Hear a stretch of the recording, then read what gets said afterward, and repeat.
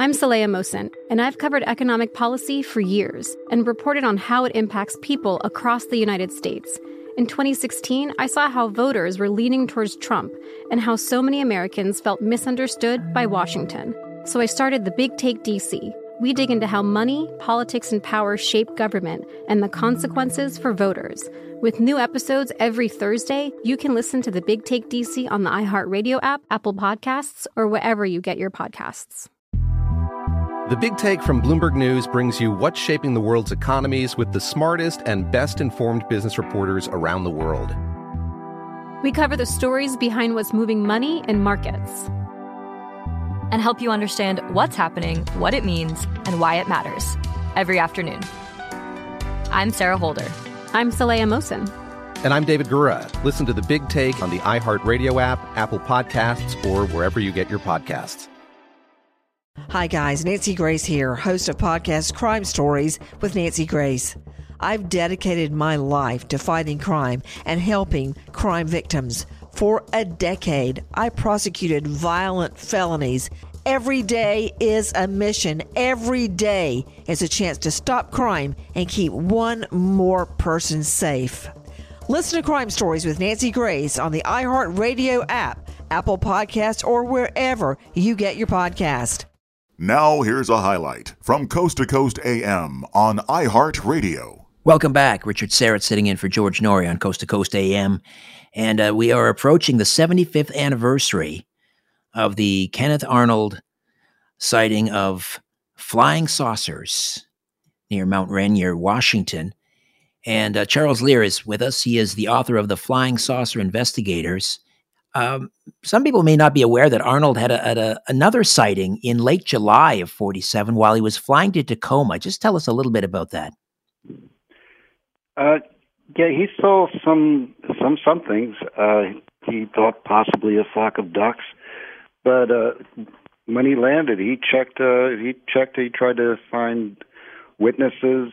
A passenger plane landed. He asked the pilots and passengers. They couldn't corroborate it. So after that, he vowed to keep a camera with him at all times. So he's on his way to Tacoma to meet with someone named Harold Dahl. First of all, who was Dahl, and why did Arnold want to speak with him? Ray Palmer wrote Arnold a letter asking if he could investigate this. These guys, Fred Chrisman and Harold Dahl, basically, they claim to have found some strange material on an island called Maury Island near Tacoma, Washington. Arnold said, "Tell me it's from a flying saucer," basically. Oh, yeah, it's from a flying saucer. And he said, "Okay, great, we'll look into it." And he wrote Arnold a letter asking him if he would be willing to fly to Tacoma and look into it. And Arnold wrestled with the idea, and then he agreed to. Palmer offered him, I think it was $200, which is, a good chunk of change back then, and expenses. And Arnold actually wrestled whether, it was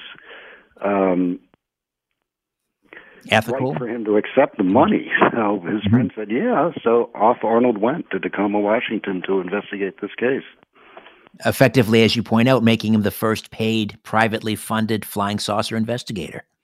Yes, which, it's absolutely fascinating because Arnold's story normally stops for people with his sighting. Right. So Dahl's sighting actually predates Arnold's, doesn't it? According to them, yes.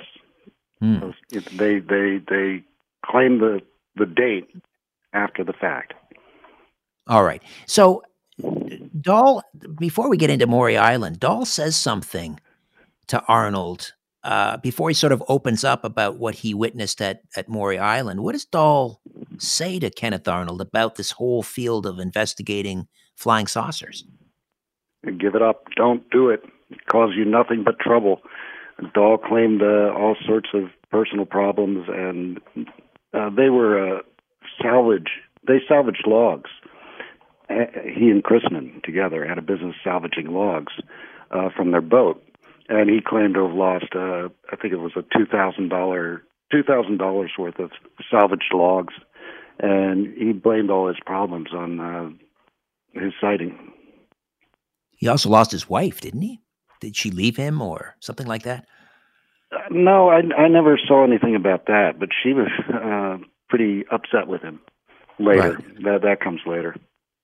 So, Maury Island, they see these, craft lights, and debris starts falling down.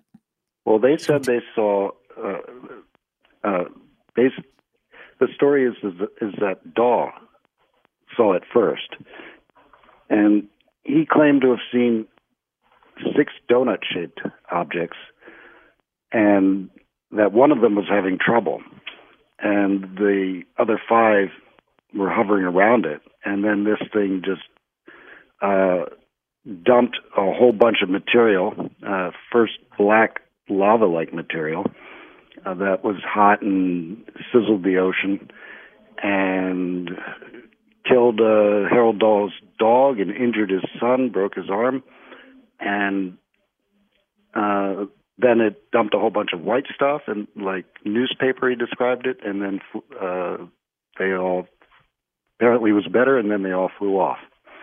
So Daw, according to the story, Daw reported this to Chrisman. Chrisman didn't believe him. Also, the boat was damaged. They said.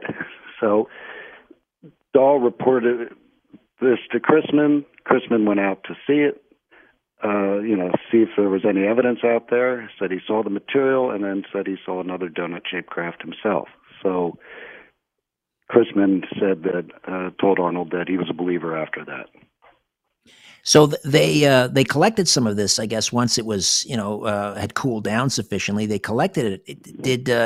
Did Dahl take Kenneth Arnold to his secretary's house to see this stuff? Yes, and it's not real clear whose house it was. I think it was supposed to be Daw's house, but his secretary brought some work home with her, and he introduced Arnold to his secretary. And then Arnold asked for a piece of this material, and Dahl brought it out. He had been using it, a piece that he had been using as an ashtray. And Arnold, according to Arnold's account, he actually wrote an account of this. He wrote an account for Fate magazine, and then he and Palmer put out a book together, and which also describes this.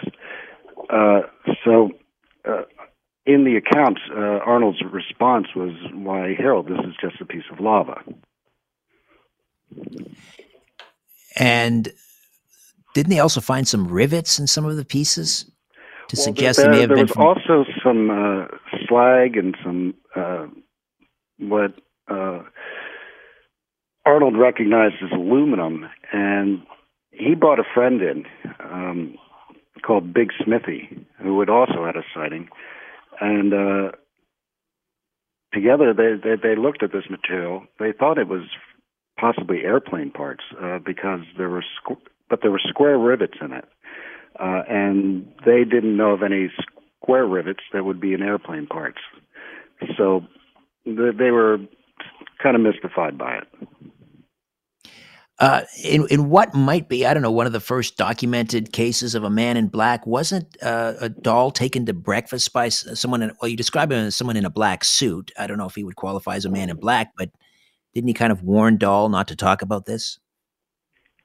Yeah, well, according to Dahl, he told Arnold that this guy took him to breakfast, and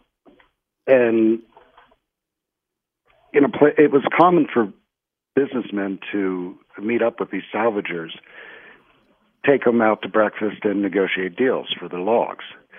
So Dahl said he didn't see anything unusual about this. And then Dahl said that this man repeated Dahl's experience to him in great detail, and then threatened him, if you don't want anything to happen to your family and you, shut up about this. I'm Scott Weinberger, journalist and former deputy sheriff. In my new podcast series, Cold Blooded, The Apollo Gym Murders, I'm embedded in the cold case investigation into the death of firefighter Billy Halpern. It's just a shame, that they took him from us. Experience this investigation in a truly unique way, knocking on doors, uncovering new evidence, including the DNA of a potential killer. My name is Danny Smith. I'm a detective with Miramar Police Department. This is Scott Weinberger. We're actually reopening an old case, and your name came up. Untangling secrets that may reveal the answers to not only one murder, but almost a dozen. Thought they were going to kill me, so I kept my mouth shut and I didn't say anything. All these years, I didn't say anything. Listen to Cold Blooded, The Apollo Gym Murders on the iHeartRadio app, Apple Podcasts, or wherever you get your podcasts. Hi, listener. I'm Carol Fisher, the host of The Girlfriends, Our Lost Sister. I'm so excited for you to hear the brand new season where we're uncovering a 35-year-old mystery. But for those of you who didn't hear season 1 or just want to listen to it again, you can now get access to all episodes of that first season of The Girlfriends 100% ad-free through the iHeart True Crime Plus subscription, which is available exclusively on Apple Podcasts. You'll also get access to every single episode of The Girlfriends, Our Lost Sister, ad-free and 1 week early, only available to iHeart True Crime Plus subscribers. So what are you waiting for? Head to Apple Podcasts, search for iHeart True Crime Plus, and subscribe today.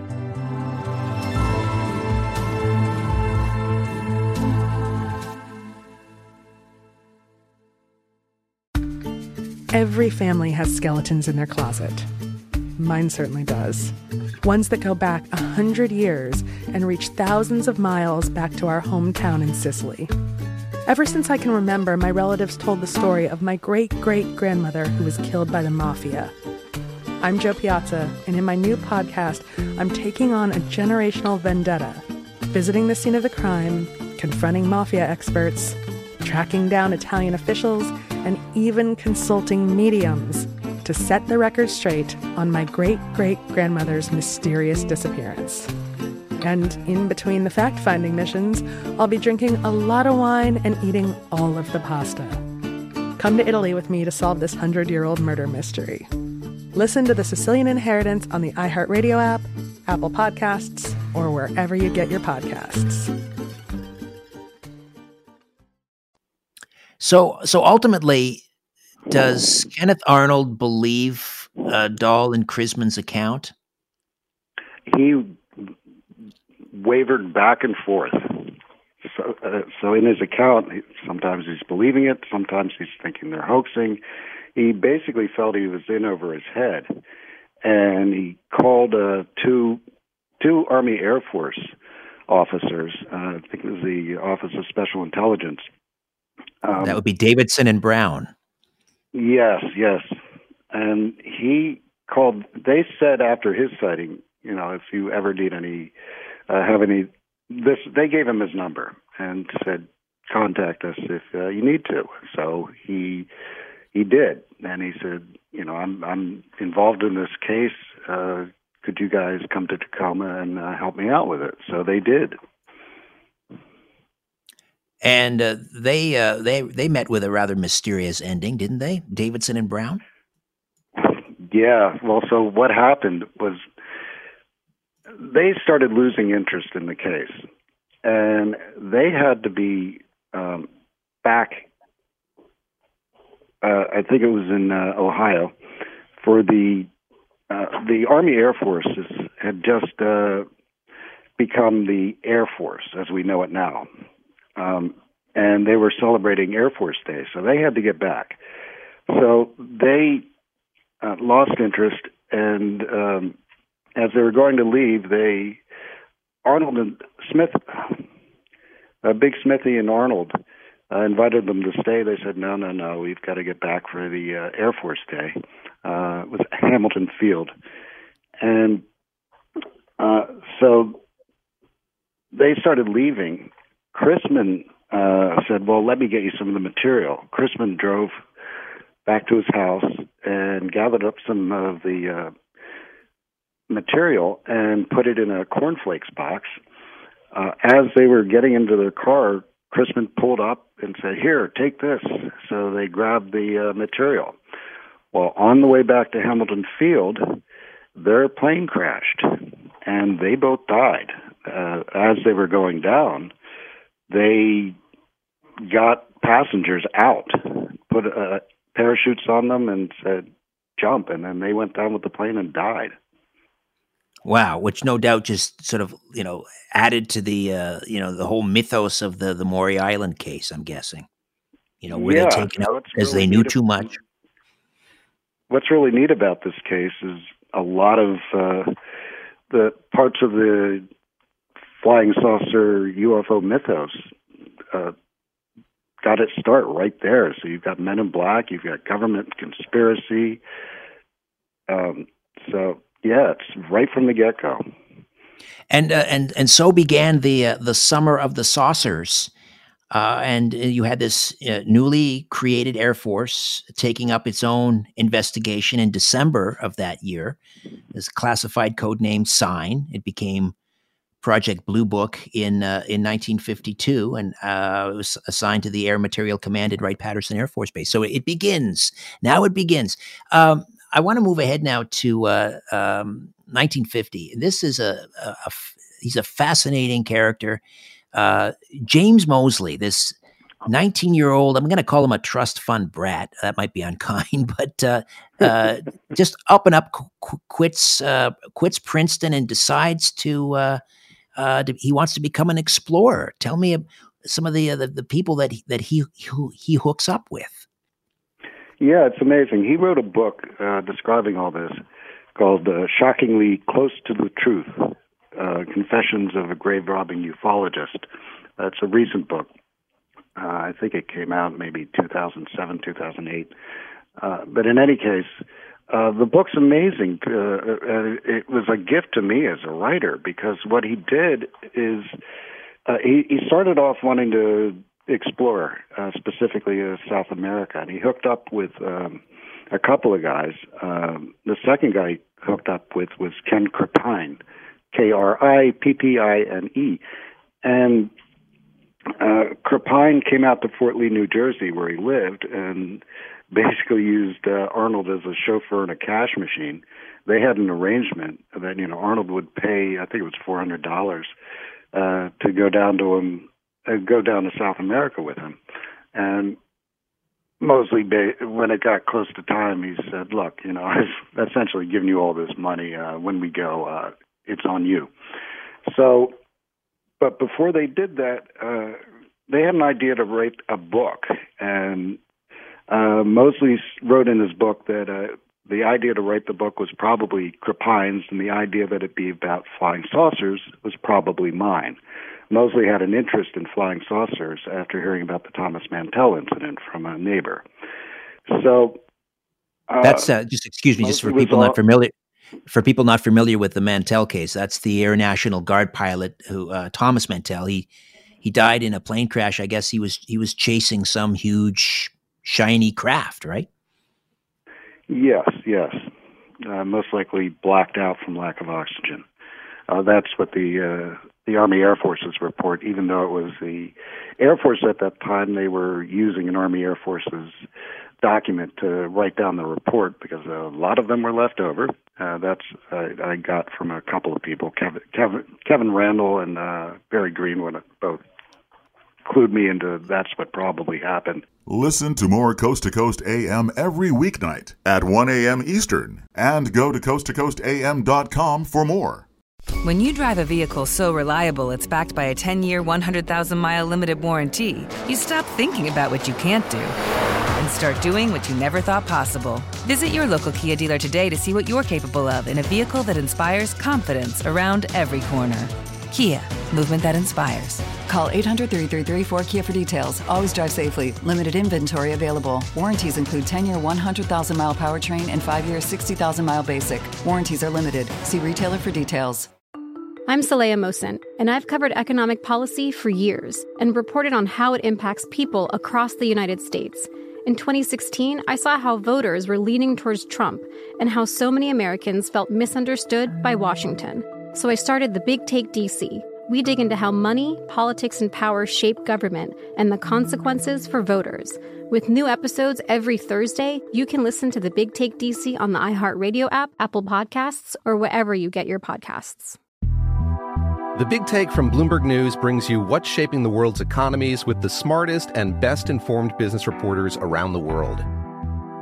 We cover the stories behind what's moving money and markets, and help you understand what's happening, what it means, and why it matters every afternoon. I'm Sarah Holder. I'm Saleha Mohsen. And I'm David Gura. Listen to The Big Take on the iHeartRadio app, Apple Podcasts, or wherever you get your podcasts.